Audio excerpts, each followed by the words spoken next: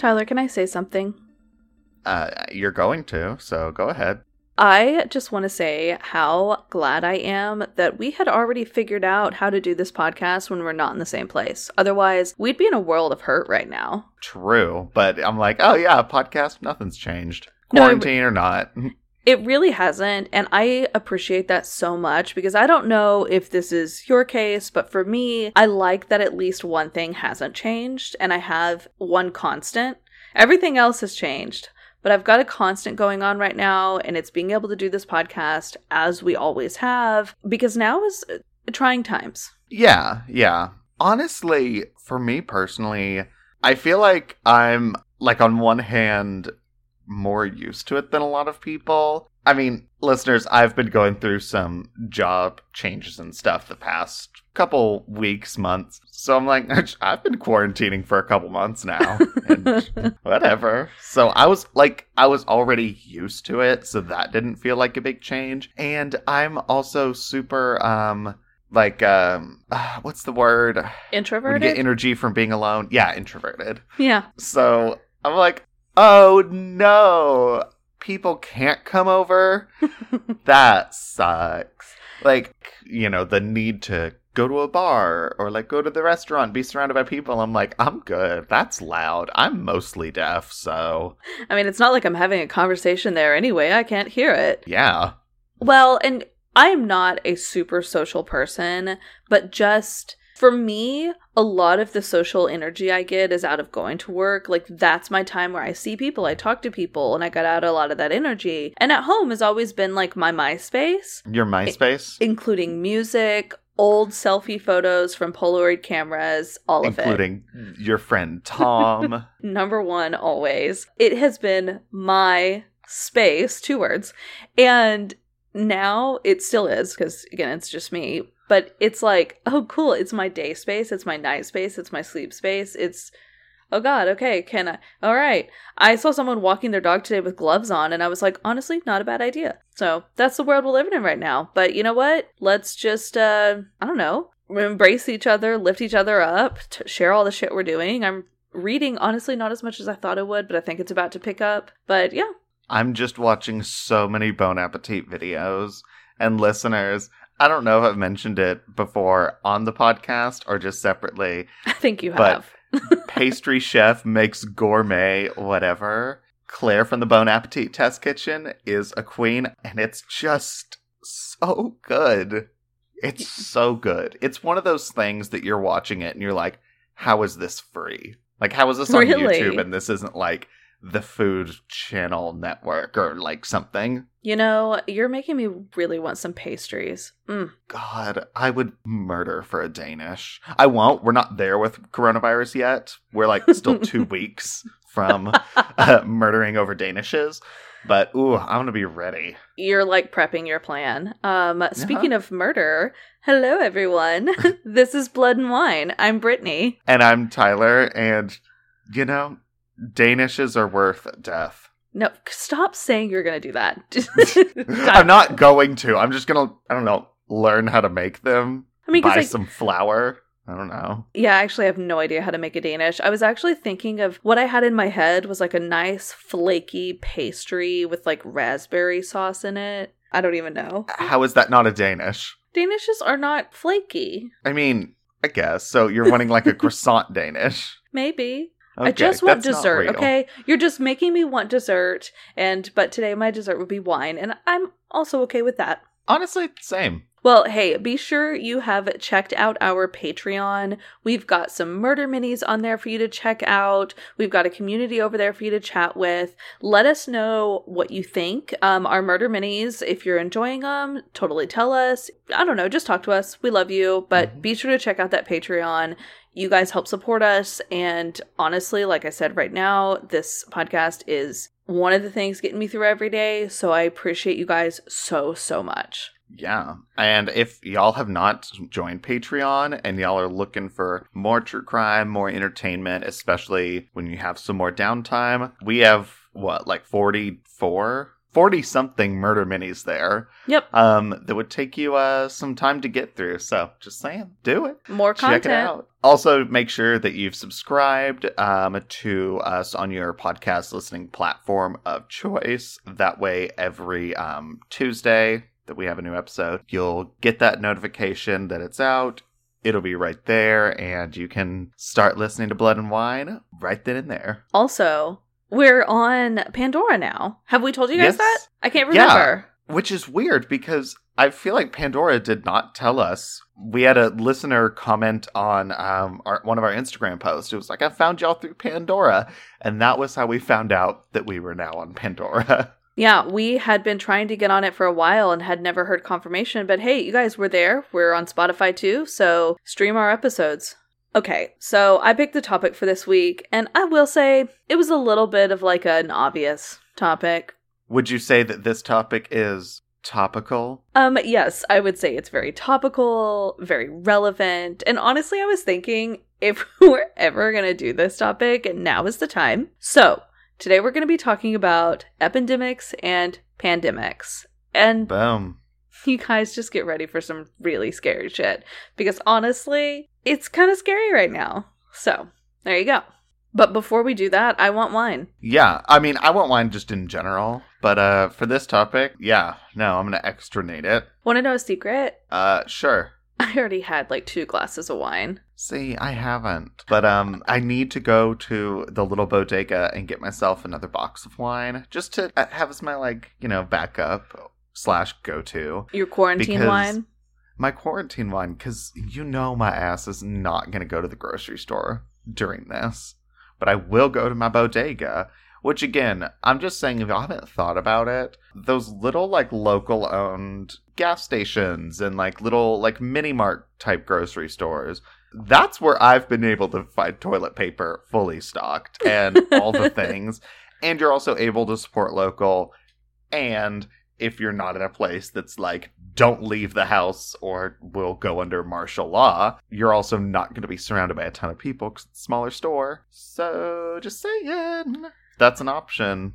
Maybe do that instead of heading to the world's biggest Walmart. But also, grocery stores and pharmacies and whatever are still open when you're... I mean, yeah. Yeah. Yes. They're not going to be no, sorry, if you didn't buy food, you're done. You're SOL. Sorry, dude. Sashay away. All right, Tyler, what wine did you pick for today's episode? So the wine I'm drinking today is the 2018 Dublin Ranch Cabernet Sauvignon from Horseheaven Hills in Washington State. And I am very excited. I know I've had a few cabs from the Horseheaven Hills area of Washington. It's, from what I know, one of the best wine growing regions in Washington. It's kind of where it becomes very, savanna deserty, which is not what you think Washington State, but it's there. It's the gross part. Walla Walla area. Sorry to all our Central Washington listeners, but you get it. Area, I think a lot of Merlot is grown there, but you can definitely find some cabs. I think so too. I think it's Merlot heavy in Washington. Yeah, that's what I usually think. This one in particular, it is very full-bodied. It has some smooth tannins and long legs. It's a little bit on the acidic side, as on the soft to acidic. It's a little bit more, but not crazy acid. It has flavors of dark fruits, dark cherry, tobacco, smoke. Ooh. It's a very deep cab. Like most cabs, it goes really well with fattier, meaty dishes like steaks. I always think prime rib, probably bacon cheeseburger. Always. I will say, I was talking to my friend the other day about wine with food. Or and honestly, drinking any alcohol with food. And I would say for the most part, I think I actually lean towards I would rather have my wine after a meal, usually, except with steaks. Or at least I would rather have it after, or I have little opinion on it. But when it comes to a steak or a meaty dish like that, I would prefer wine with it.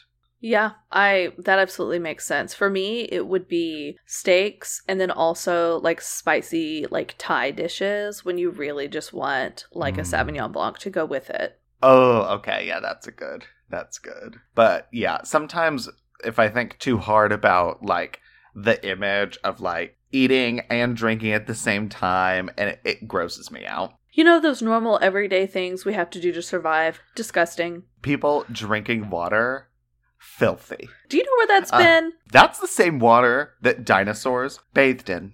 You're drinking dinosaur bathwater. Honestly, if it tastes good, it's fine. Fair. But one thing that every review I read on this wine said was, you gotta give it time to breathe. And I'm impatient as fuck, but I do have one of these little aerator spout things that I mentioned probably like 20 episodes ago that I was like, I need to start using that. Today's the day. I'm really It just jealous. took until episode 99. No, I'm jealous you have that. I still need to get one. I got it a while ago as a gift from a coworker, and I love it. It's a great gift, I will say. For a wine lover and a little like spout aerator, inexpensive, fantastic gift. Absolutely. I love that you're still using your like IKEA bottle opener. It's the one that always makes me think you're gonna take off the top of your bottle. I know, but it works so well. Does it though? If you're like having to struggle? Well, doesn't listen, that mean you have to want the wine? You do, real bad. There we go. Ooh, that smells fruity.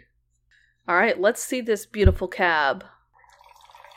Oh, that Ooh. sounds weird. That's going to be a different sound.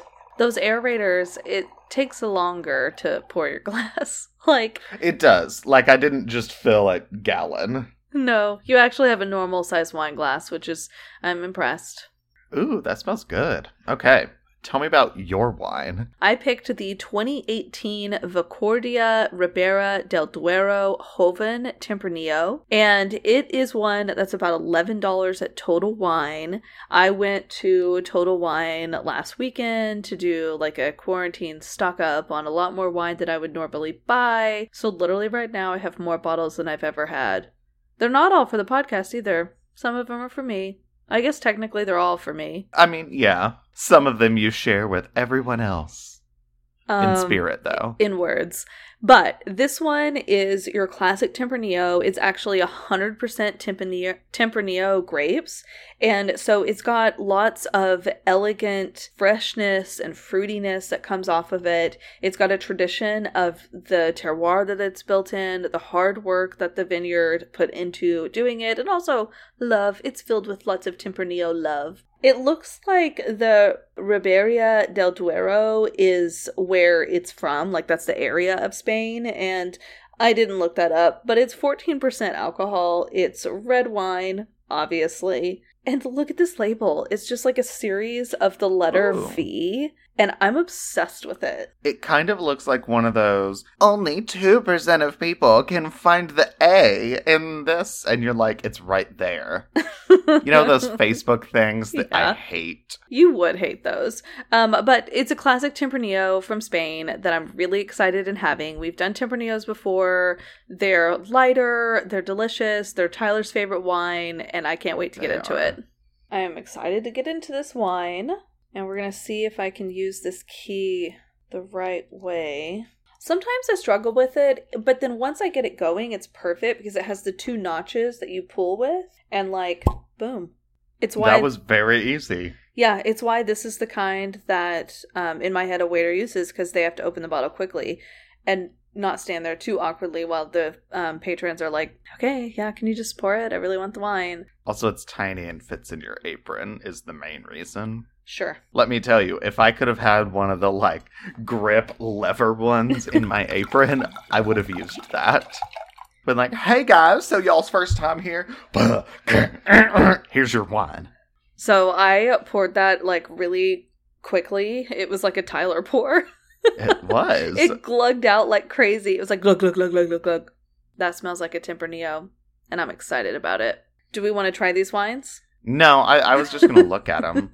Oh, okay. You can look at yours. I'm going to drink mine. That does sound like a better idea. All right, cheers. Cheers. Ooh, that is smooth, and it's got like baking spices. I'm totally tasting like some cinnamon and heavy fruit. Oh. Not what I pictured. It's definitely fruitier than some Tempranillos I'm used to. Huh. This is a very, like, concentrated cab. What do you mean? Ooh. It's one that, I think you'd pair it with a meal more often. Or, like, some kind of meat. It's very dense and intense. It's good. I mean, maybe it does. I have the aerator, so I don't know if that technically counts as, like, 30 minutes of breathing. Oh, I don't know. But I don't think it needs to breathe more because the flavors are That's open good. and I'm getting a lot of them. It's just like, I don't know, I wasn't expecting it to be that, like, punch you in the mouth. Kind of like how, like, a Cab Franc is. Oh, wait, really? It's Yeah. that heavy? Yeah. Interesting. Well, like I said, mine is a lot fruitier, which is why I get why it says it's like fruit and freshness are right there in the front, because it's true. Let me smell it again. The smell is not as strong. It's more of those like black fruits and notes of cherry. Not really cranberry though, because it's not bitter. That's a nice smooth wine. This is a very good solo drinking wine. So kind of perfect. Nice. Yeah. Mine is, this is a good, like, I would say actually solo drinking, late night watching a movie in, like, a long silk nightgown that's, like, half draped over the couch, and you're wearing your diamonds and pearls, and you have a glass of this. So you mean Wednesday night? Yeah. I mean, that's just, like, my before bed routine, is I put on my, oh no, my wealthy husband was just found murdered by someone gown. I mean, obviously, we all have those gowns. Mm-hmm. Mine's actually in the wash, though. Yeah, well, you had to wear it yesterday. Mm-hmm. I did. Yeah, Thursday nights. Those are my gown nights. Insurance scam nights? I don't know. Anyway, so we've got our wine. We've got our very viral topic. No, I'm gonna give that one 2 gloved thumbs down. But at least you're wearing gloves. Mm-hmm. Okay, but we've got our topic, we've got our wine. So Tyler, what case did you pick for today? I have a feeling I know. I mean, yeah, it's a case that I think we first mentioned in episode 2 or 3, and From it the only beginning took days. us, like 90 some odd episodes to get there. But this time, Buck and Mary's back, because I'm doing Typhoid Mary. You have wanted to do this case for so long. And like I said, as crazy as everything is right now, now's the time. Your time has come, Tyler. Your time has come. Mary's time has fucking come. I was like, She's this ain't back. about me. This is about Mary. It's all about Mary. Oh my god, isn't okay. that one movie? Or was that the joke you were making? No, but it fits. Okay. That it's something about Mary. That's the movie. Oh, okay. Not all about, just something. Just a little bit. It's about Mary. Okay. Well, in this case, this is the sequel. This all about Mary, because fucking Mary's back. Sources I used. Her article from Wikipedia for Mary Milan. An article from the Smithsonian Magazine by Veronique Greenwood. An article in the Washington Post by Gillian Brockel. And then Encyclopedia Britannica. So, is it interesting or not? Maybe, but I had no idea what her last name was. I just know her as Typhoid Mary, obviously. Yeah, I mean, I think pretty much everyone knows her as Typhoid Mary, or even knows the phrase Typhoid Mary without knowing that, yeah, that's a real person. So, Mary Milan, she was born in around 1868 in Cookstown in what's now Northern Ireland. At the time, it was just Ireland. And when she was a young teen, when she was a young warthog. No. I mean, that's what song is in my head, too. No. When she was like early teens, mid-teens, in the early 1880s, she immigrated to the U.S. And she lived with her aunt and her uncle in the U.S. for a while, like in New York City. And it was there that she kind of started to develop her love of cooking and her skill for it, and where she actually started working as a cook for different families. Oh, wow. As a teenager? Yeah. It started as a teen, and then she actually started, after a while, becoming really well known for her cooking. Like, she was good. So she started to get a reputation with, like, some of the richer families in New York. Because at the time, that was kind of how you got jobs with rich people. Was someone who works there. It's like, oh, I heard about this girl Mary. Her potato soup, bomb as fuck. She's Irish. It makes sense. Wow, Tyler. Listen, It we're does. Irish. You know what? I can say that. We fucking love potatoes. They're amazing. We are Irish, but not as much as I thought we were. And I hate that you brought that up because I'm still not over my DNA results, okay? Like, I'm having a hard time with it, all right? Yeah, there's a... Yeah, I don't want to talk about it. I don't talk about it. But whatever, I can still say that.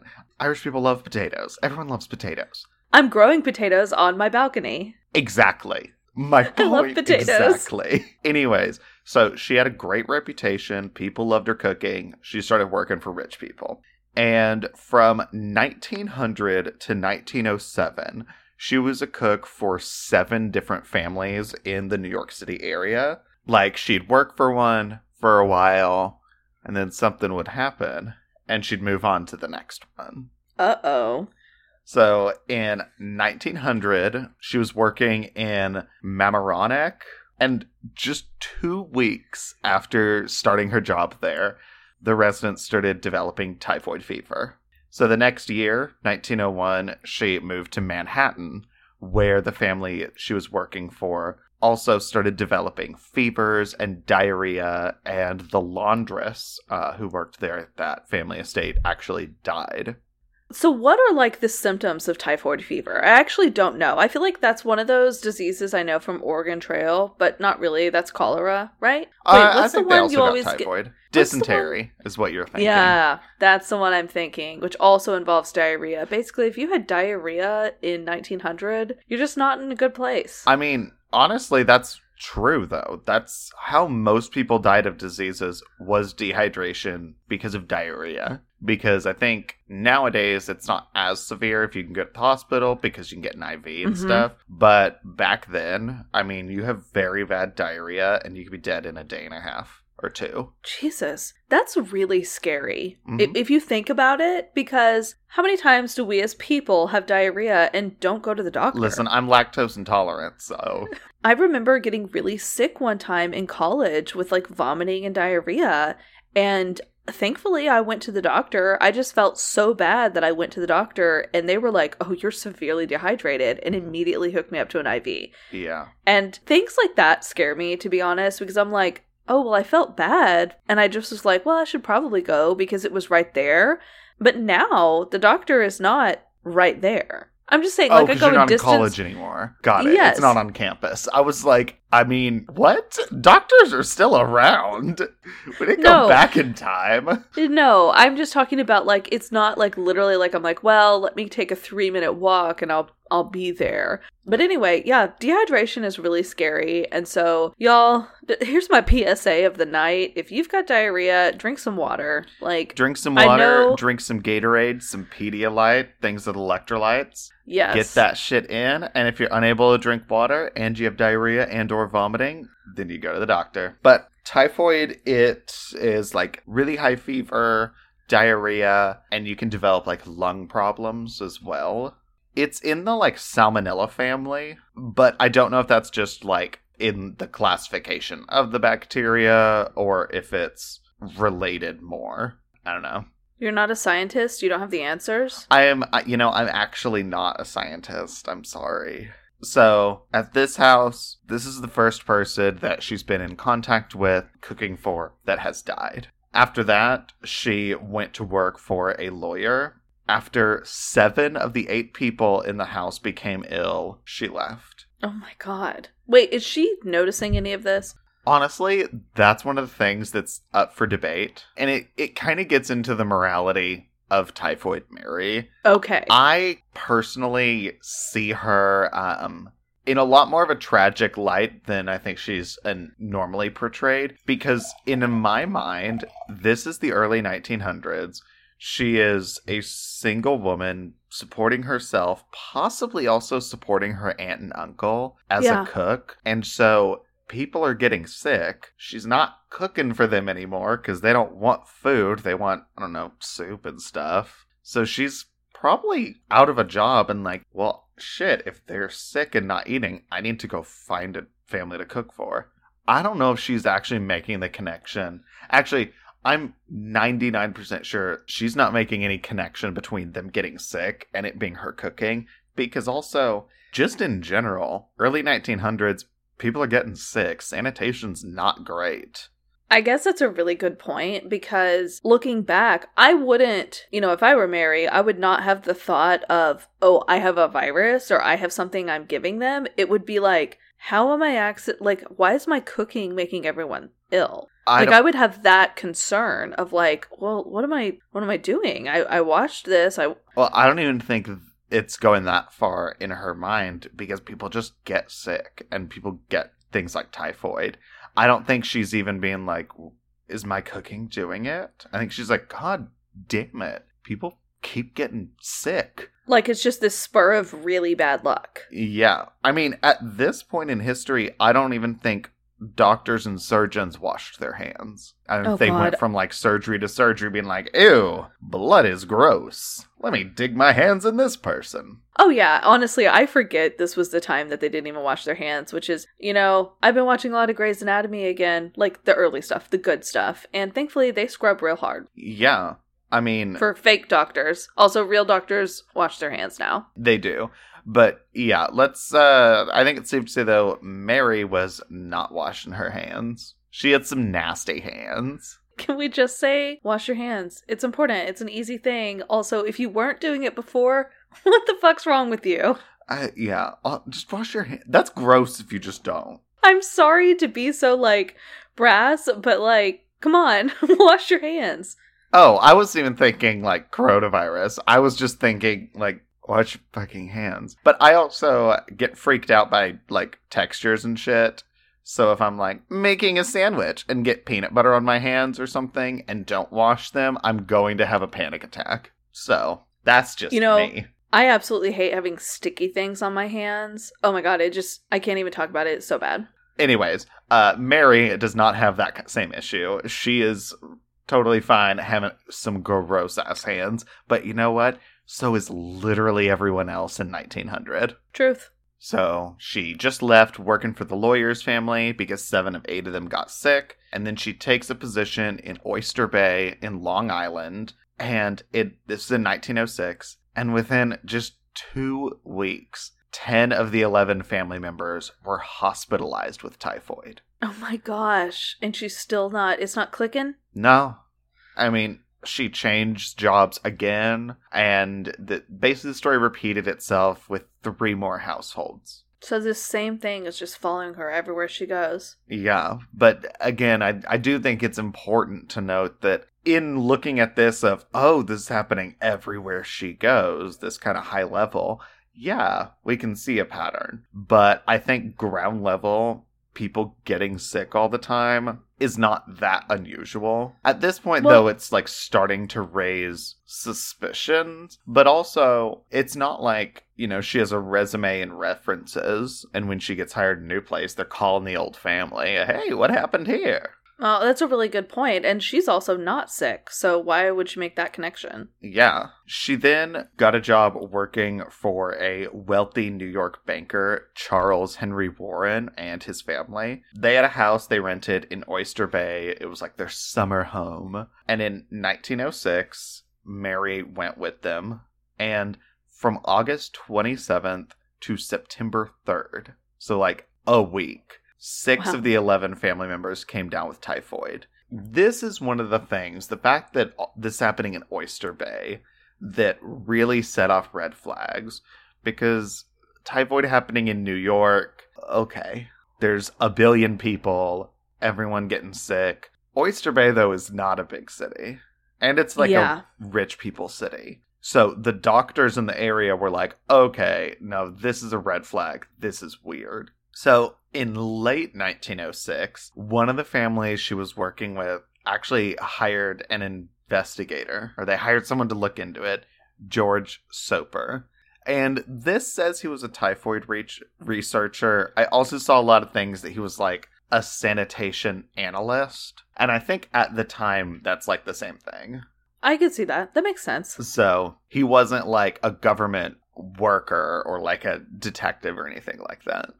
And in his investigating, Soper, he thought it was Mary. He started like kind of investigating into her and investigating into like this family in general, because I think at first the family wasn't trying to target Mary or anything. They're just like, why are we suddenly sick?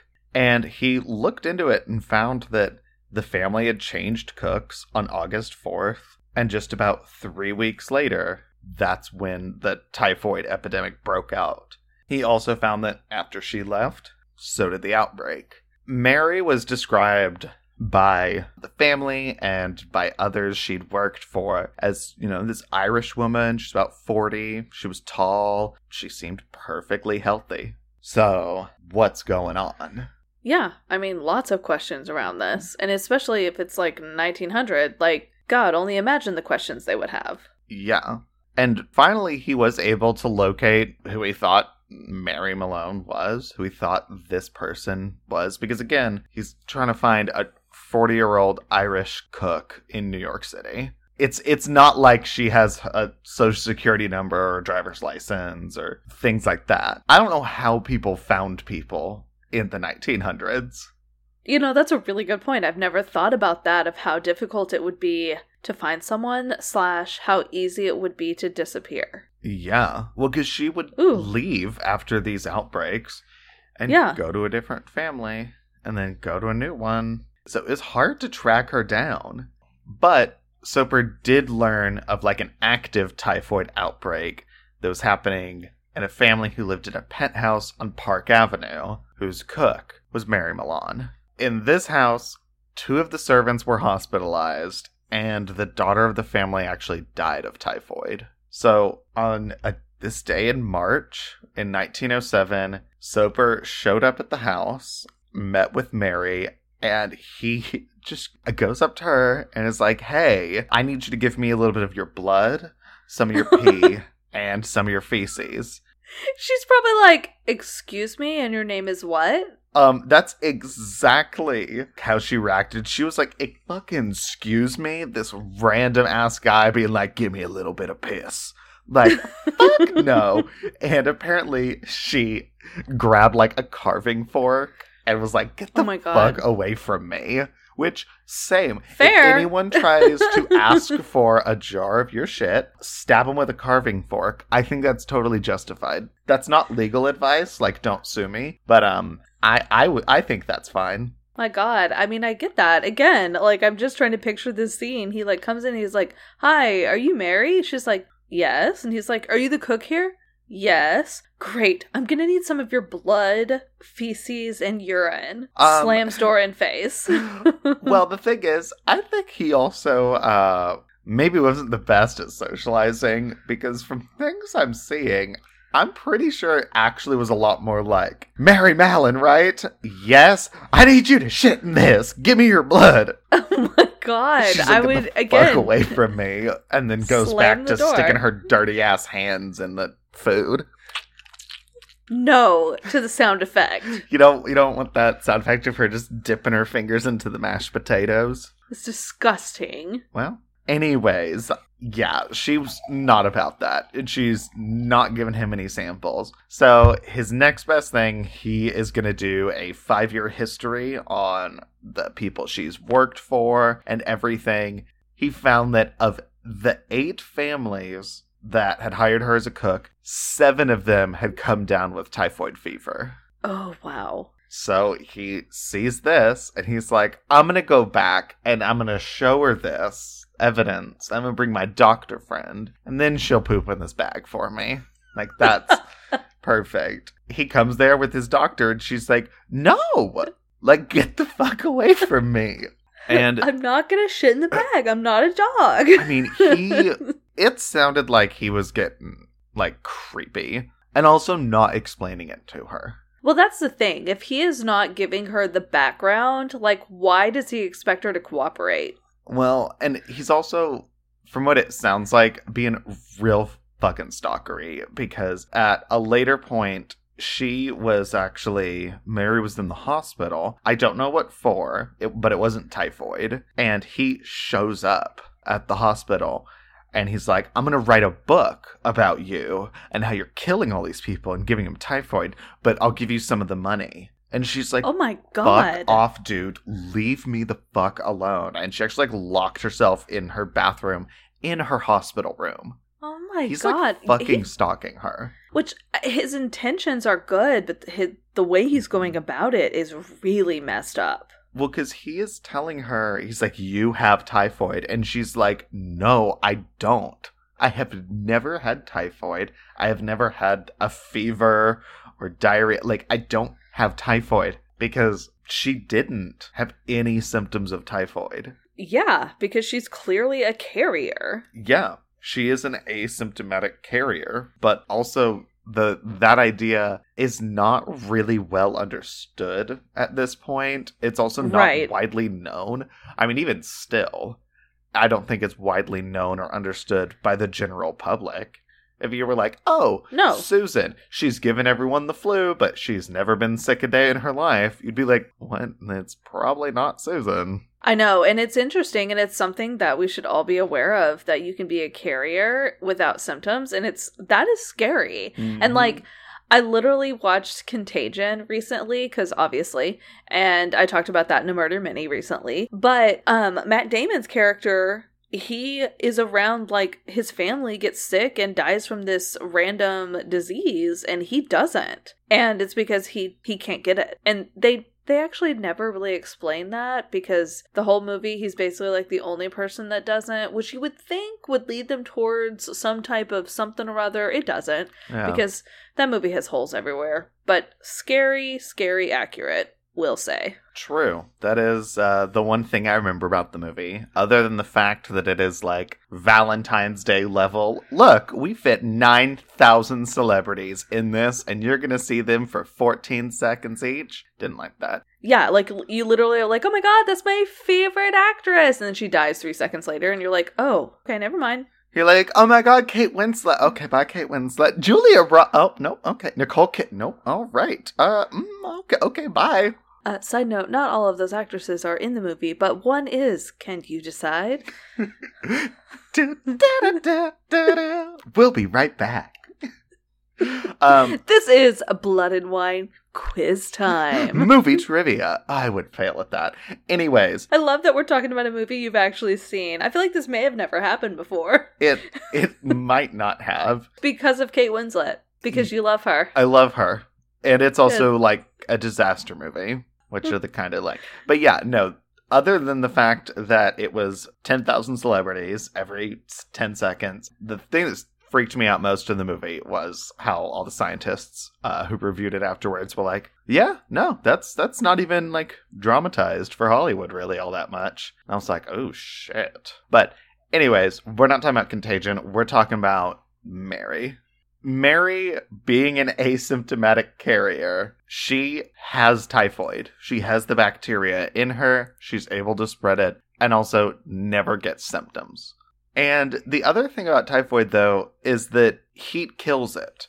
So if you're cooking your food, there's not really a ton to worry about. Even if you have your nasty-ass fingers touching the steak, while you're cooking it, it's going to kill it. But Mary was very well known for her peach ice cream that contained a ton of raw peaches.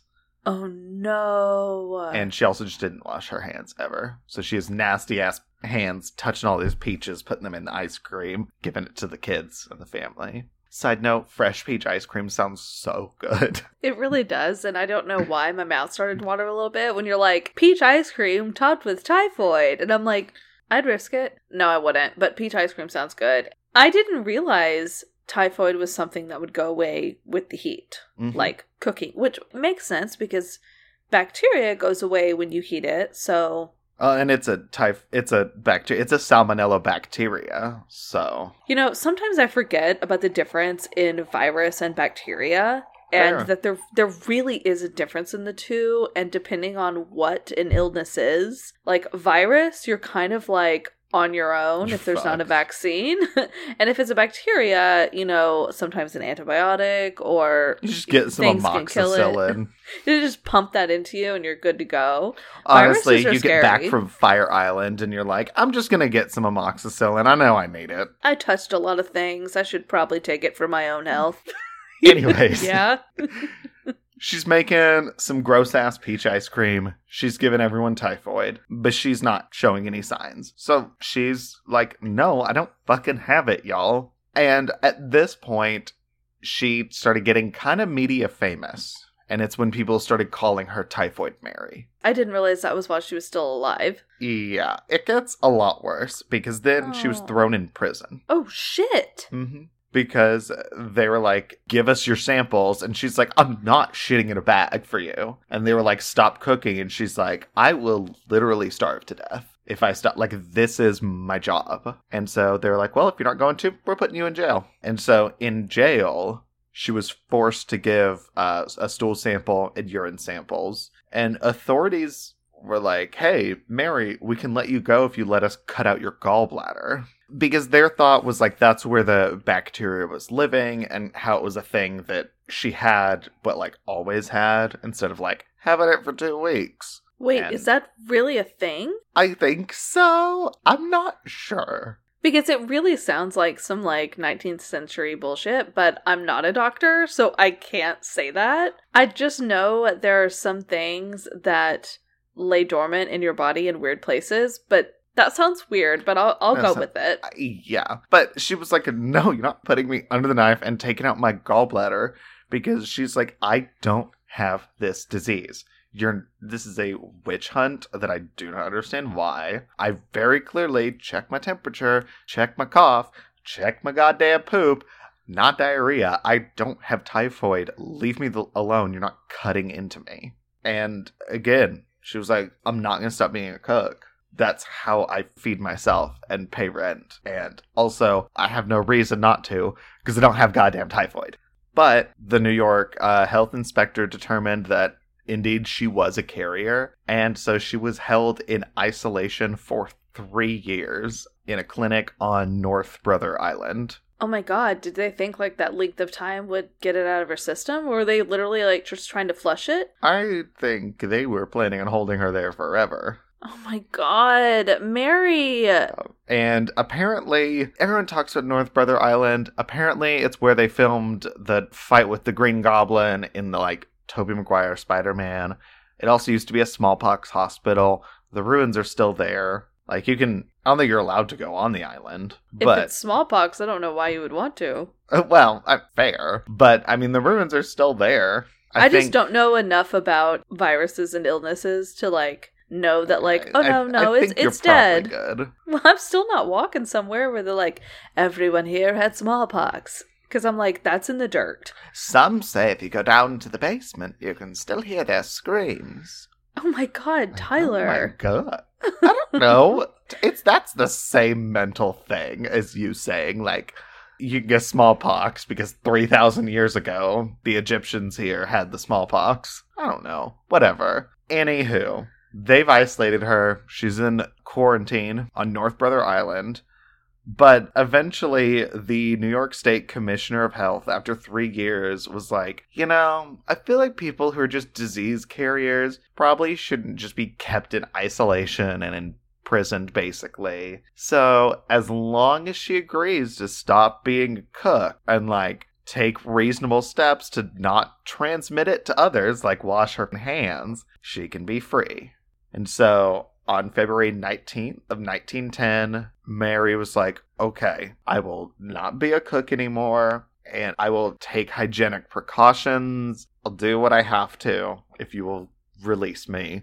And they released her from quarantine. So, once she was released, they did help her get a job as, a laundress. But, again, laundresses at this time, it's not washing clothes, folding them. You're working with, harsh, burning your skin off chemicals. Oh. Hauling, 50-pound things of clothes. That's hard fucking work. Yes. And she was making a lot less money than she did cooking. It was not what she enjoyed. It was hard. It was dangerous. And so she did it for several years, but at a point she was like, I can't do this anymore. And she changed her name to Mary Brown and became a cook again. Oh no. Oh God. I'm scared because I'm like, was 3 years enough to get rid of it? But I'm guessing no. It was not. Because for the next 5 years, she worked in a bunch of different kitchens, and wherever she worked, typhoid followed. Again, she was changing jobs frequently, and she changed her name, so they weren't able to find her. But in 1915, this is when she caused her biggest outbreak, because she was actually working at the Sloan Hospital for Women in New York City as like a hospital chef cook. Oh my God, Mary, no. Yeah. Because again, she still does not think she has it. She still thinks it was just like a witch hunt, and she was like, sure, I'll do these things if you let me out. But I get that. Like, at this point in time, someone saying you have something when you're showing no symptoms, when there are still medical advances that are happening daily and / that are still a ways off from happening, why would you believe someone if someone's like... It would be a lot more like if someone told you have chicken pox, and you're like, I literally don't. I'm not itching. I'm not red. Because typhoid was extremely contagious, it sounds. Obviously. Very contagious and very obvious. Like, you would always get the fever. You'd always get the diarrhea and stuff. I mean, it was like, oh, this is what happens to you on day 4. It was like a scheduled list of how you're going to go through the disease. Oh, and God. she's like, I don't have any of that. And also, if I did, if you aren't dead, you're usually done with typhoid after like 2 weeks. So it's very interesting that she has seemed to carry this for so long, and I'm very confused by that. Same. But this outbreak at the hospital in New York, 25 people were infected and 2 died. But again, she left after that happened. This time, though, police were able to find her and they arrested her because she was taking food to like a friend who was sick or something. She was bringing her friend food on Long Island, and police caught her. After they arrested her, they returned her to quarantine because she was like, no, you're not putting me under the knife. You're not giving me surgery and taking out my gallbladder. No. So on March 27th of 1915, she was back in quarantine. And I say Poor quarantine, Mary. It's isolation. Yeah, she's totally in isolation. It's essentially prison. For the rest of her life, she was confined in isolation. She became kind of a minor celebrity in ways. Sometimes the media would interview her, but they'd always call her Typhoid Mary. It'd always be questions like, so what's it like being Typhoid Mary? And they were told like, oh, don't even like accept water from her. Like, don't go near her. She's dangerous. And her entire life? Her entire life. She eventually got enough freedom to be allowed to work as like a technician in the lab on the island, washing bottles and like cleaning things. But she was very much still imprisoned. And 6 years before she died, she had a stroke and that paralyzed her. But on November 11th of 1938, when she was 69, she died of pneumonia. So 23 years plus the earlier stint. So in all, 26 years she spent in isolation in quarantine. Some of the research I found said that a autopsy was conducted and they found live typhoid bacteria in her gallbladder. I also found some that said that an autopsy never happened and she was just cremated. So I don't know if the gallbladder actually played a role or what. You know, this is crazy because what do you do? Like, wait, the fact that typhoid, I guess, was something that, for lack of a better phrase, lived in her forever. How do you handle that? You can't just fucking quarantine someone for the rest of their life. Like, that's not okay.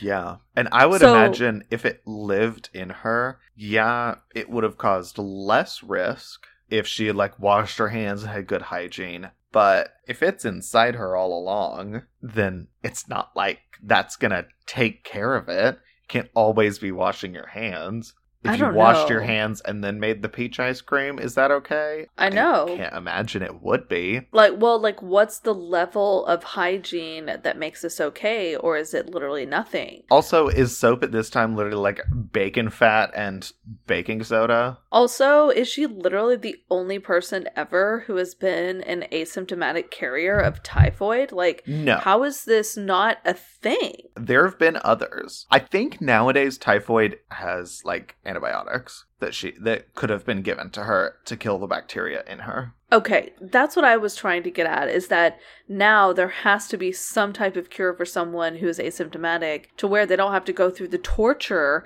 of being isolated their entire life. It being imprisoned for carrying an illness you don't even have. Yeah. I am so frustrated at this. Me too.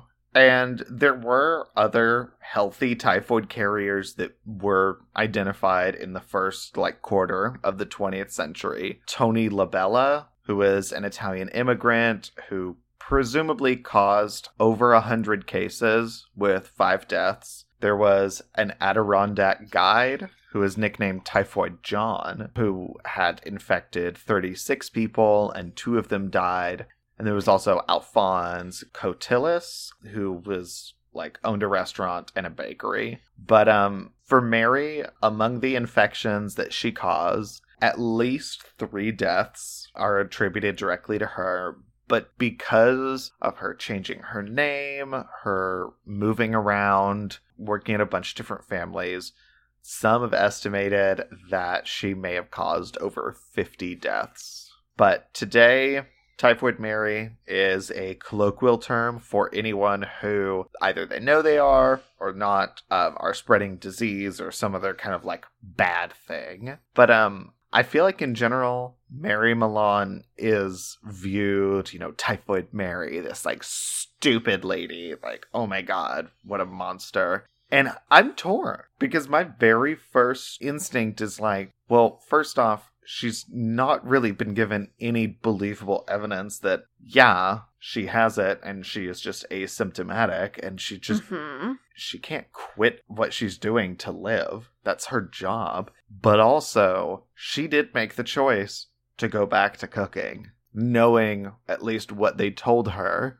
she had done. So, I don't know. I wouldn't say that means she's stupid. Oh, no, I don't think she's, like, stupid or a monster. No, I know you don't. But she just was trying to make a living. And what choice did she have? She was trying to make a living. She didn't have a lot of choices, but, she still did choose instead to stick by her guns instead of listening to the doctors, the experts. Yeah. And do this. So, I'm, like, double-edged, but I think it's much more like tragedy than her being like a monster or any kind of malicious person. But it's extremely tragic. Yeah. But that is the case of Mary Milan, also known as Typhoid Mary. I didn't know all of that. I knew bits and pieces, but it's so... I don't know. I guess what I'm stuck on, and obviously because I've brought it up multiple times, is just the fact that she was a carrier and didn't know it, and they had no way to really prove that to her. Yeah. And I think at the time it was still, like, being discovered. Exactly. That, you can be asymptomatic and still have it. So it's not like if you said that to someone now where you can have examples like Typhoid Mary to be like, no, see, this happens. There wasn't any of that before. There wasn't any kind of knowledge that could happen. And even, like, the idea of, oh, well, some people get it and they don't get it as bad, but they're still sick. They still do have a fever and diarrhea and stuff. So, yeah. Well, that's one thing that's just so crazy is how symptoms affect people differently. And this is, something we're dealing with right now. How there are people that could have it and not, like, really have it, but they have it. All right. Tell me about the case you chose for today's episode for your pandemics and epidemics. Well, obviously, with this being about epidemics and pandemics, it's all about the way diseases spread. But one thing that I think is interesting is how this is almost a chronological episode, because I am doing the 1918 Spanish influenza, which happens towards the end of yours. Oh, yeah. Yeah, no. Mary was totally, had been in quarantine second time for just a couple years when Spanish influenza happened. Yeah, which honestly probably saved her from it. Yeah. So the sources I used a couple of articles from history.com, an article from the CDC, and an article from Stanford. So the Spanish flu pandemic of 1918, it was the deadliest in history, at least to this point, and it infected an estimated 500 million people worldwide, which was about a third of the planet's population. It's a lot of fucking people. It killed an estimated 20 to 50 million victims, which there's a big variance in those numbers, but that included 675,000 Americans, which is more people than died in World War I. So World War I killed about 18 million people. 11 million of those were military and 7 million of those civilians, which those numbers are astronomical. But when you talk about the Spanish flu, 20 to 50 million. Shit. I mean, just the American deaths, that's all of Boston gone. And more people died of this strand of the flu in a single year than 4 years of the Black Death bubonic plague from 1347 to 1351. And that also killed a third of the world. But just the increase in population, there are more people as time goes on. But isn't that crazy? Because you always hear about the Black Plague. And people are always talking about that. And this one was no, we killed more. I think the flu, it said we. Yeah, the flu was me and my sisters.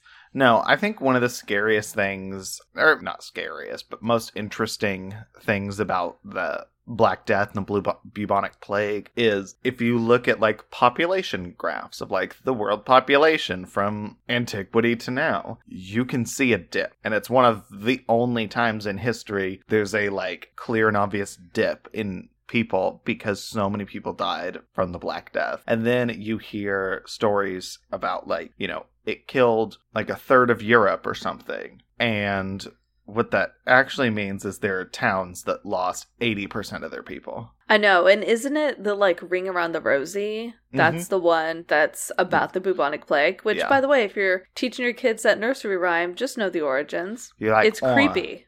I ring the rosy, and I drop it low, and I pick up on a posy, and it's Corona. Something like that. I mean, yeah, that is the 2020 version of Ring Around the Rosie. Yeah. I mean, thank you. My mixtape is coming out soon. So a background. What's the flu? Now, I know we've all had the flu, but I just want to tell you how the flu spreads. Honestly, good information to have. Yeah. So influenza, or the flu, it's a virus that attacks the respiratory system. The flu is highly contagious, so when someone who has it coughs, sneezes, or talks, there are some respiratory droplets, your spit, that come out of your mouth and into the air, and then someone else can breathe those in. So literally, you don't have to cough on someone, you just have to talk next to them or breathe next to them. And as much as we hate to talk about it because it seems weird and gross, you have spit coming out of your mouth every time you open it. So know that there are germs coming out of your mouth if you have the flu. Well, yeah, that's so gross. It is, but honestly, science. The fact that kissing or making out with people is the early stage of relationships. And in my mind, mouths are probably the grossest part on a person's body. At least one of. They're up there. Mouths are gross. That's where you eat. And yeah, here everyone is just mashing faces together all the time. You don't know this person. They just decided to dance up on you 2.5 minutes ago. There's not even been one full song. But there you are, making out with them, tongues everywhere. That's gross. You don't know when they last brush their teeth. God, that's true. But also, it doesn't just take the swapping of spit, because someone who has the flu can just touch something and the virus is then on whatever they touched, and then someone else touches that same thing and then touches their mouth or their eyes or their nose, and they can get it. I will say one thing that just made me think of that I don't think I've heard any guidance on is like elevator numbers. Like the oh, I want to go on the elevator. I haven't heard anyone be like, press those with your elbow, but maybe we should. Yeah, I live in an apartment. I'm definitely not hitting that with my finger. I mean, I'm using I have like been. my arm, my elbow, sometimes the plastic dog poop bag I'm holding. Oh, smart. I've been touching it with my finger, but maybe I shouldn't. Maybe I'll get the rones. Also, this is literally why they say stop touching your fucking face. And I know it's really hard because anytime someone says stop touching your face itches everywhere. And then you like, basically start voguing. You need to scratch it. They're like, don't touch your face. And you're like, but my nose itches. And they're like, don't touch your face. And you're like, but the tear duct in my eye, the corner of my eye, it itches so much. And they're like, don't touch your face. And you're like, but my cheek. And then they're like, don't touch your face. And you're like, but I'm putting on an Aztec clay mask. Wash your hands before you touch face. And it's hard. I get that, but be careful. So when it comes to the Spanish flu in particular, what started it? The Spanish flu was caused by the H1N1 virus, which had genes of aviation origin. So, birds. Aviation. No, it was airplanes. The airplanes actually crossbred with the birds, and that made people, and that's where people come from. Exactly. I'm glad you're following. Okay. Avian origin. Thank you, Tyler. It wasn't airplanes. Well, when you said birds. Aviation, I was like, oh, yeah. People flying from one place to the other. That makes sense. And then I was like... Not in 1918. Wait, no, not then. So, yes. Okay, birds. However, it's unknown exactly where the particular strain of the flu came from that caused this pandemic, but the 1918 flu was first observed in Europe, America, and areas of Asia before it started to spread just everywhere in the world in just a matter of months. I wonder what that's like. Guess we'll never know. Yeah, I will say, side note, that is one thing about my case, is if you take every time I say Spanish flu and replace it with COVID-19, there you go. So, little creepy. It is what it is. Just take your precautions, and here we go. Despite the fact that the 1918 flu was not isolated in one place, it did become known as the Spanish flu around the world. And this is because Spain was hit particularly hard by the disease. They lost so many people. And, I mean, like I said earlier, so many people were lost in the entire world. But it hit them really hard. Mm-hmm. And so that's why it's called the Spanish flu. Well, I think that's just something that people, or not people, but that it's easy to forget when you see things that's like 10% of people got it and it affected this much. That doesn't mean that everywhere 10% of people got it. There are places that were so hit so much harder. Yeah, it's not an even spread. With the Spanish flu, the mortality rate was really high in people younger than 5, people aged 20 to 40, and then people who were 65 and older. So if you were in your 50s, you were one of those lucky groups. I know. I'm like, oh, okay. So, like, 10-year-olds and 50-year-olds were the only people safe. Running the world. No, one thing that was really interesting about this strand of the flu is the high mortality rate in healthy people aged 20 to 40. This was really unique and unusual because these are people that are, quote-unquote, in the prime of their life, but this flu was taking them down. That was one of the largest groups of fatalities, 20 to 40. Because of the fact that the Spanish flu coincided with the end of World War I, 40% of the U.S. Navy was hit with the flu, while 36% of the Army became ill as well. Shit. So when you think about World War I and all of the troops moving around the world in all these crowded ships and trains, they were just helping spread the virus. Well, and it's not only is it one that has a higher mortality rate for younger healthy people, it's also happening at a time and in a scenario when those young healthy people are everywhere. They're everywhere because the war is happening. Yeah. Oh my God. So a lot of humanity was feeling the effect of this strain of the flu, and basically nowhere was safe. Anyone could get the flu. Even President Woodrow Wilson reportedly got the flu in early 1919, and this was at the same time when he was negotiating the Treaty of Versailles, which is what ended World War I. So one of the most important things that's happened in our history, and he had the fucking Spanish flu.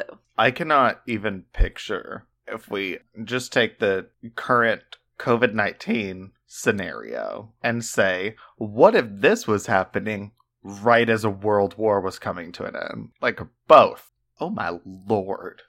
A lot of intense things at the same time are too many.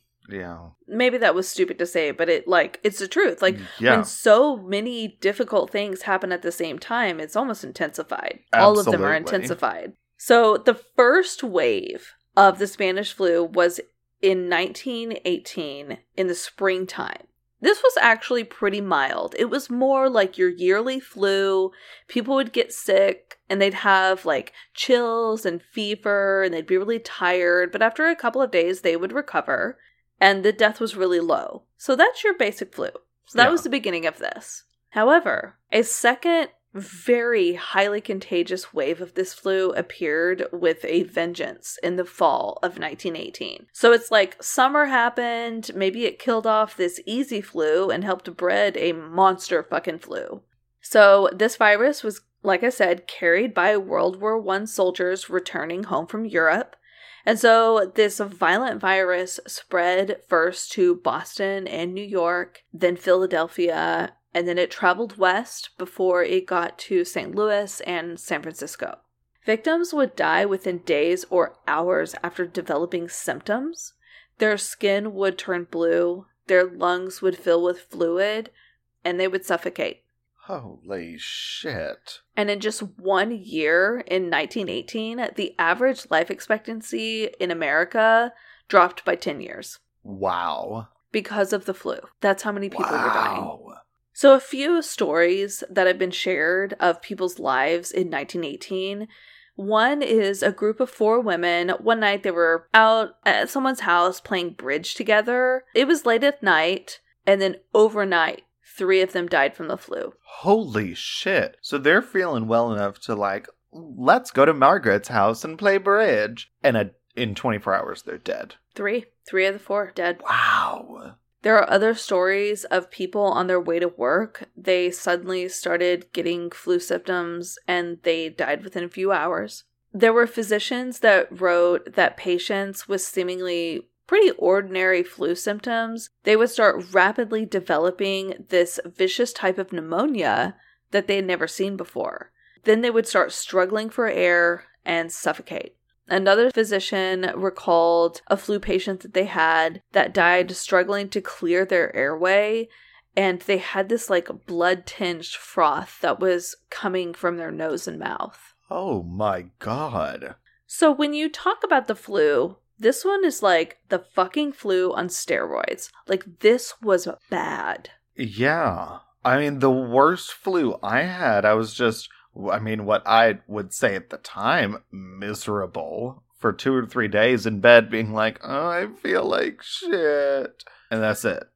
Sorry, I don't mean to laugh, but I laugh because I've been there. Yeah. That has also been my flu experience. And I do think whatever I had, that what I mentioned earlier in college when I was really dehydrated was probably a strain of the flu. Yeah. I don't really know, and I don't really know because I don't really remember.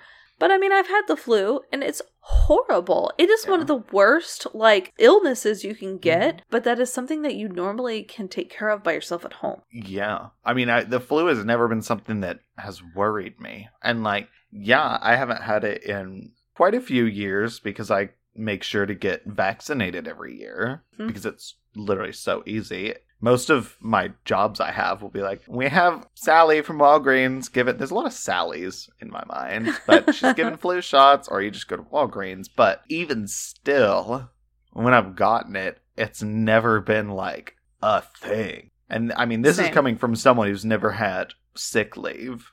I mean, it sucks, but it's like a 2-day thing. Yeah, that's generally what it is. It's something that it comes, it hits, and then it goes. But God, bloody froth. Ugh.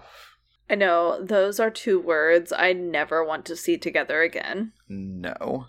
So eventually the world obviously had to start fighting back.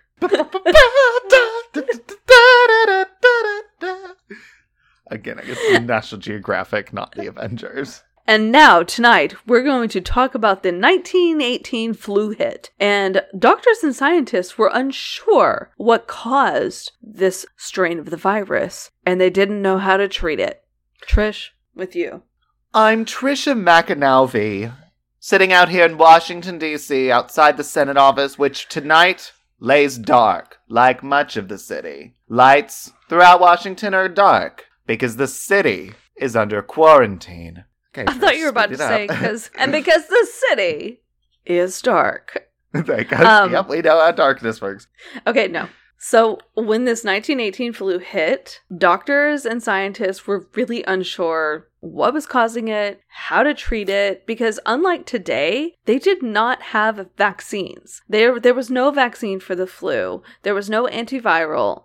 They had nothing that they could do to treat it. And actually, the first flu vaccine wasn't until the 1940s. So there was still a while. Yeah, there was still quite a bit of time that needed to pass before they ever had this. Because I know technically the first vaccine was against smallpox. Vaccine actually comes from Latin for cow, vacca. Wait. I'm getting there. So, okay.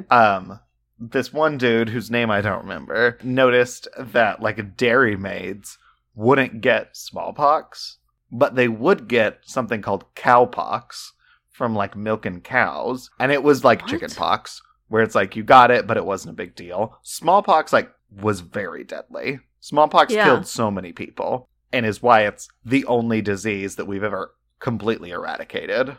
But dairy girls, not a show, whatever. They would get. I was about to say that's totally a fucking show, and I've never watched it, but so it is. The dairy girls, they would get the cowpox. No, they'd get cowpox, but they wouldn't get smallpox. And so this scientist dude, he was like, you know, if getting cowpox, which is like chill, means you can't get smallpox, let's see if that's a thing. So he took some like 5-year-old boy who lived in the town, cut open his arm, and put like pus from a cowpox pustule in his arm. The kid got cowpox. Gross. And then, you know, after the kid got healthy again from having cowpox, he cut him open again and gave him smallpox. And I literally, that's not how medicine... That is so unethical. But he didn't get smallpox because he'd been inoculated. But and that's where the first vaccine technically comes from. Because cowpox came from the Latin word vacca for cow. That's your fun fact of the day. That's too much fact. I don't like it. But it's relative. It's related to this. Yeah. But as far as the Spanish flu...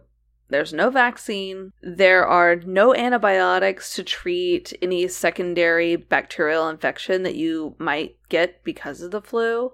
And so the only control the world had were non-pharmaceutical interventions such as isolation, quarantine, having good personal hygiene, using disinfectants, and limiting public gatherings, which these were applied pretty unevenly. Which, I mean, doesn't that sound like reality right now? Yeah, although when you were saying, like, non-medical, I was scared you were going to be like, and they found the cure was lavender and sage placed under a crystal facing north, and that did it. It just did. And I would have so many people to look in the eyes and be like, I'm sorry, I guess you were right. I'm sorry, Jill Stein, your rose quartz, it did it. You're right, mubby. All right, well, stop shitting all over the power of crystals and earth and rocks, and don't give me that fucking face. I can see it. Listen, I think they're pretty, but Stop interjecting your negativity on the energy of the earth, and I'm going to continue my case. Okay. So obviously there are some cities that fared far worse than others, but when you look back, there's some evidence that the earliest and most well-organized responses slowed the spread of disease, at least for a little bit. And then there were the cities that dragged their feet and didn't really put up any type of barricades, and they paid a heavier price for that. So what you're saying is these cities that were successful in a way were flattening the curve? They were absolutely flattening the curve, and that's actually something I will dip into a little bit later. Okay. Like I said at the beginning, you could almost literally interchange 1918 flu with COVID-19. Yeah. And it's a very similar situation that we're currently in, and we'll see if it goes along the same path or not. Yeah. I know you said that at the beginning, but it just... I mean, I guess I didn't fully believe how much it would be like, oh, shit, yep. Well, let me describe these cities, and it's gonna seep in a little more. So in Philadelphia, by mid-September, the Spanish flu was spreading like wildfire through the Army and the Navy installations. But Wilmer Cruzen, who was their public health director, he was assuring public that the soldiers who were sick were only suffering from your regular old seasonal flu, and that it was definitely going to be contained before infecting anyone else. Like, it was just the soldiers coming back, they've got the flu. What a political leader, totally trying to minimize everything and, in fact, fucking up things so much. Oh my god, what's that like? Let me pour another glass. Oh, exactly. But, also... Oh, well, you're pouring that glass quite high. Okay. It's aerated. Well, it's an aerated full glass of wine that is half a bottle of wine. So as the civilian numbers of infections started to climb every single day, Cruzen refused to cancel this upcoming Liberty Loan Parade that they had scheduled for September 29th. Infectious disease experts, they warned Cruzen that the parade, which they were expecting to attract several 100,000 Philadelphians, they were saying this is going to be like a really hot spot for a virus spread. Like, this is a bad situation. Cruzen insisted that the parade must go on because it was going to raise millions of dollars for war bonds, and he was just playing down the danger of the virus spreading. He's like, we're fine. We're going to have the parade. It's no big deal. Just 72 hours after the parade, 31 of Philadelphia's hospitals were full, and 2,600 people were dead by the end of the week. Holy shit. Yeah, 72 hours, that's what? 3 days. 3 days. However, in St. Louis, the public health response was very different. Before the first case of the Spanish flu had even been reported in the city, Health Commissioner Dr. Max Starkloff, he had physicians on high alert, and he published an editorial about the importance of avoiding crowds. He knew this was coming, and he was trying to get the word out to the public that they needed to not all be together. So when the flu outbreak happened at a nearby military barracks, and it started to spread into the St. Louis population, Starkloff wasted no time closing schools and movie theaters, pool halls, and banning all public gatherings. And there was pushback from business owners, but Starkloff and the mayor held their ground. They were like, no, we absolutely have to do this. This is for the safety of our city. And so when infections swelled, as were expected, thousands of sick residents there in St. Louis were treated at home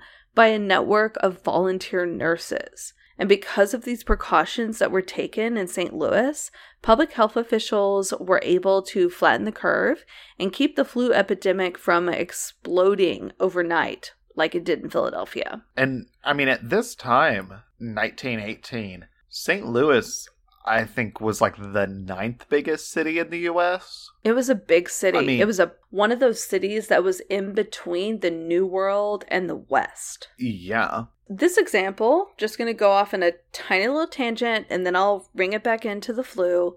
This is why things are going on right now. And the way they are, and it sucks, but it is what it is. And it really shows that if you limit your exposure to other people, it will flatten the curve, and it's going to be better off for you and where you live. And you can get creative and learn different fun recipes. You really want chicken tikka masala? I mean, first off, check, see if Uber Eats. See if you can support local, get them to deliver it. Buy it from somewhere. If not, try make it yourself. No, that's so true, because honestly, one of the things I plan on doing right now is making homemade pasta, and I'm really excited about it. It's so easy and so fun. Well, that's going to be part of my quarantine dinners. I'm going to be eating better because I'm going to be making all of it. Just make sure you use King Arthur bread flour and good eggs.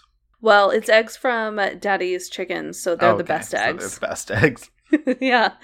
Another thing that was making things really difficult and complicating things was that after World War I, certain parts of America were left with a shortage of physicians and other health workers. And a lot of the available medical personnel in the United States, they actually got the flu themselves.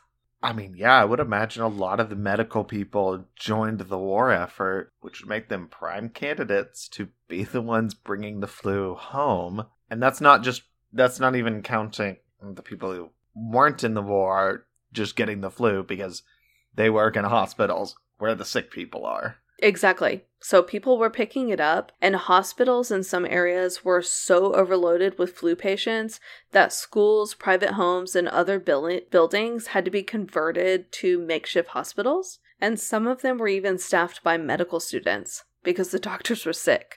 Officials in some communities imposed quarantines. They ordered citizens to wear masks, shut down public places, including schools, churches, and theaters, like I mentioned earlier. And people were even advised to not shake hands, stay indoors. Libraries put a halt on lending books, and regulations were passed banning spitting. So if you were spitting, there were literally like Boy Scouts that were going around giving you tickets. They were like, stop spitting. It's gross, number one. I'm like, regardless of disease, just keep people from spitting on the street. Because sometimes, you know what? My ass wears sandals. Or, I don't know, sometimes you are walking by, I don't know, someone walking to work. And that someone walking to work is wearing shorts and is just trying to enjoy his day. And you turn your head to spit without realizing that person walking to work is right next to you, and then you spit on their leg, and then you don't say sorry because you're an asshole, and you just keep walking, and now I have your stranger spit on my leg. I don't even want to touch it to wipe it off, but I have to. What the fuck am I supposed to do? I'm also not in a building. I don't have tissues. I don't have napkins, so now I have to wait to get to somewhere that has those while this man's loogie runs down my leg into my sandal. This clearly sounds like a personal experience that is literally hell in Austin.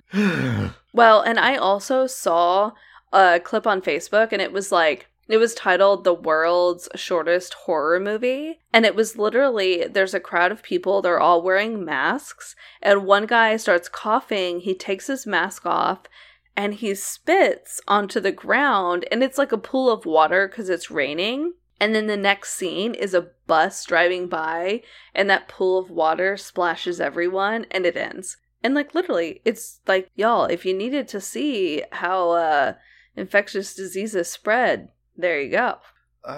That is definitely a candidate for the world's shortest horror movie. I would say the other one being a text from a friend you really don't want to see. That's like, surprise, I'm at your door. That's another shorter horror movie. It is. The other thing I was going to say is it's interesting how so in my research I found like libraries stopped lending books. And to me, that was one of the things that I didn't really think of until literally today. I got an email from my library and they were saying you can pick books up. So like books they already have, you can totally pick it up. They're doing curbside. They're working it out. But they have closed off their return bins. And they were like, we're not, like, fees will not be applied. You do not need to worry if something's late. We're not going to charge you. But they won't accept anything back. Oh. And I currently have, like, 4 library books. And I don't know how long I'm going to have them. Nerd. Stop it. Books are great.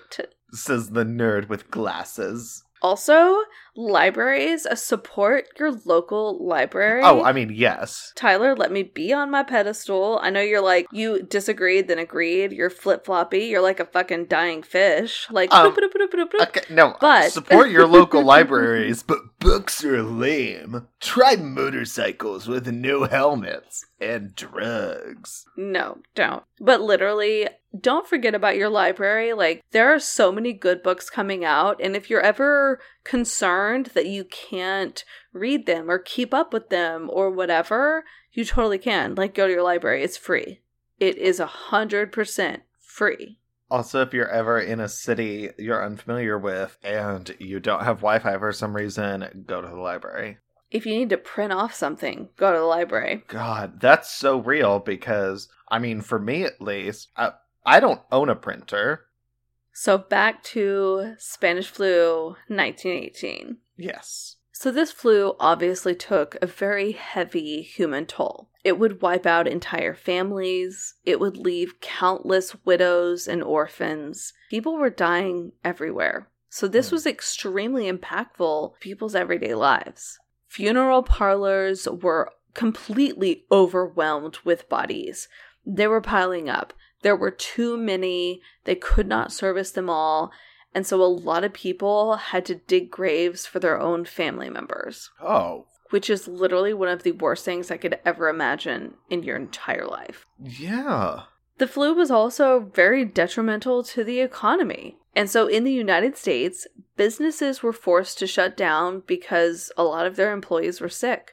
So by the summer of 1919, this flu pandemic came to an end, finally, as those who were infected either died or developed some type of immunity to the flu. Oh.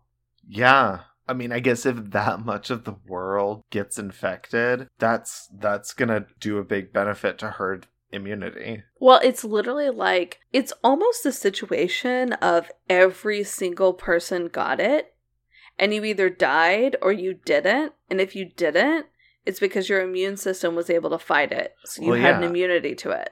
And then the people who didn't ever get it, at the end of the day, are now surrounded by people who did get it and survived and no longer have it. So, herd immunity. So although the death toll for the Spanish flu, it's generally estimated at 20 to 50 million victims worldwide, a lot of other estimates run as high as 100 million victims, which is about 3% of the world's population. But the exact numbers, we really don't know because of the lack of medical record keeping that were in place at this time. We have no idea. Yeah, if a small, farm town in Kansas, everyone died, how traceable is that? How trackable is it? Exactly, and that was the situation everywhere. But almost 90 years later, in 2008, researchers announced that they discovered what made the 1918 flu so deadly, and it was a group of 3 genes that enabled the virus to weaken a victim's bronchial tubes and lungs and clear the way for bacterial pneumonia. So it was all respiratory. That is what was killing everyone. And since 1918, there have also been several other flu pandemics, but none of them were as deadly. But a couple other examples. There was a flu pandemic from 1957 to 1958 that killed about 2 million people worldwide, including about 70,000 people in the United States. There was also a pandemic from 1968 to 1969 that killed about 1 million people, and 34,000 were from the Americas. More than 12,000 Americans perished during the H1N1 or swine flu pandemic that occurred from 2009 to 2010. And that was our high school time. Yeah. And the modern day... You were in college. Oh, yeah, that's right. Honestly, when you get to my point in life, years just kind of blend together. Yeah. And I'm like, yeah, sometime between the mid and late 2010s, I was in high school and college and whatevs. But yes, that was more so your high school time. A lot of these modern day pandemics, they brought a very renewed interest and attention to the Spanish flu, which is sometimes referred to as the forgotten pandemic. And it's called this because this spread of it happened right around like all this deadliness of World War One.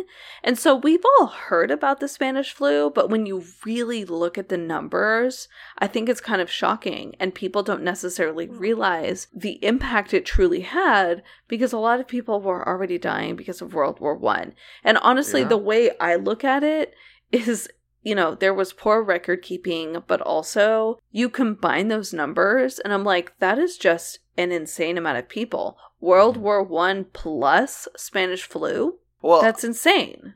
I mean, two things. I mean, from everything you've said, it sounds like more people died from Spanish flu than from World War One. It did. It did. Like, Spanish flu killed more people. So, as far as, like, just numbers impact level goes, Spanish flu had a bigger one. But in the same way, with World War II, you think about World War II, but you don't necessarily think about the famines in Russia that were happening at the same time and immediately after that killed more people. Yeah.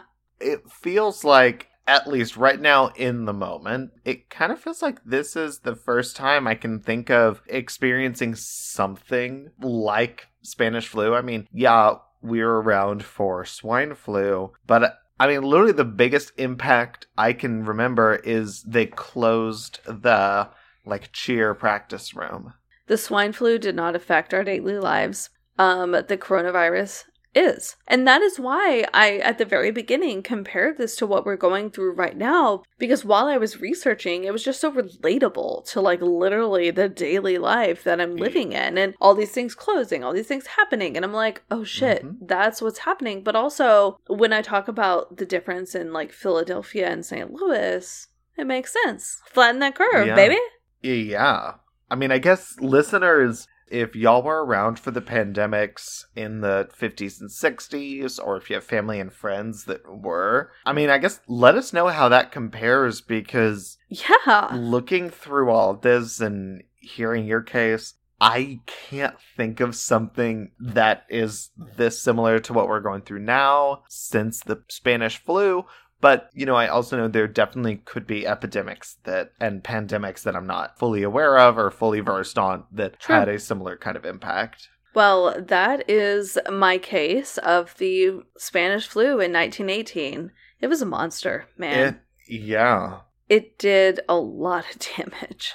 Yeah. Right. I postmortem? Postmortem. Let's do it. You know, here's where I'm at. All right, tell me. I thought when you first said your case, I was like, okay, well, mine has sorta more of a true crime lens, but not really, because yours was a war. But, you know, kind of going along that facet, I was like, that's a little more true crime-y. Is Typhoid Mary a monster criminal? Whatever. And so, oh yeah, mine's gonna win. But, the thing that I always stand by is we measure it on which case is more intense. And that is so clearly, obviously yours. Yeah. I mean, yours kind of hit a reset button on the world.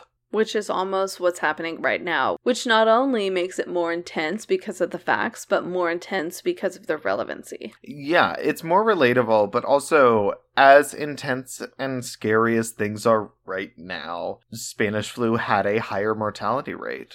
And so it was more impactful in that way, at least as of this recording, but you were more likely to have your friends and family come down with it.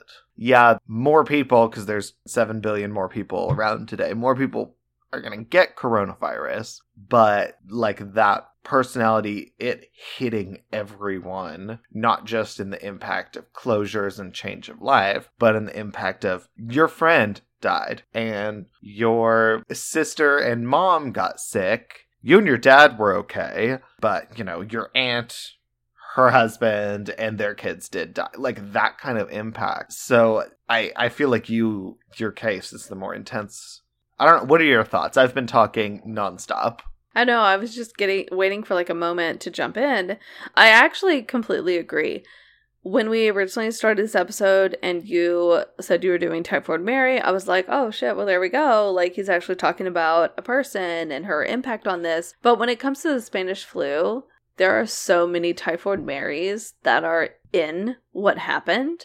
and how it spread to so many people that it almost seems as if Typhoid Mary is an example of how quickly an infectious disease can spread. Mhm. And mine is an example of, and this is what it can do. Mine is the personalized case, whereas yours is the overarching narrative. Exactly. Yeah, no, I will agree. Mine was more intense. Okay. And so you can pick the topic for next week. Honestly, I'm totally okay with that, because you know what that means? That means I'm picking the topic for our 100th episode, because this was episode 99, and boom. Yeah, honestly, that is amazing. And I can't believe we're already at 100.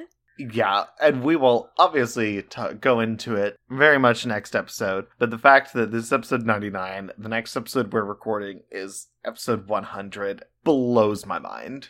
Mine Completely. too. Mine too. And I feel like that can be our positive note is that, Yeah. like, dude, 100 coming up next episode. Episode 100. But if y'all enjoyed this episode, let us know what you liked. Head over to Apple Podcasts, rate and review us. We love hearing what y'all have to say, seeing what y'all think, and yeah. Also, be sure to like and follow us on social. We're on Instagram, Facebook, and Twitter. We'd love to chat with you, so send us a message. Let us know what you think. Also, Instagram has all of the wines that we feature, so if you're curious about what they look like, you can go check it out there. Yes. And with that, thank y'all so much. This is Blood and Wine signing off. XOXO. Bye, you guys. Bye!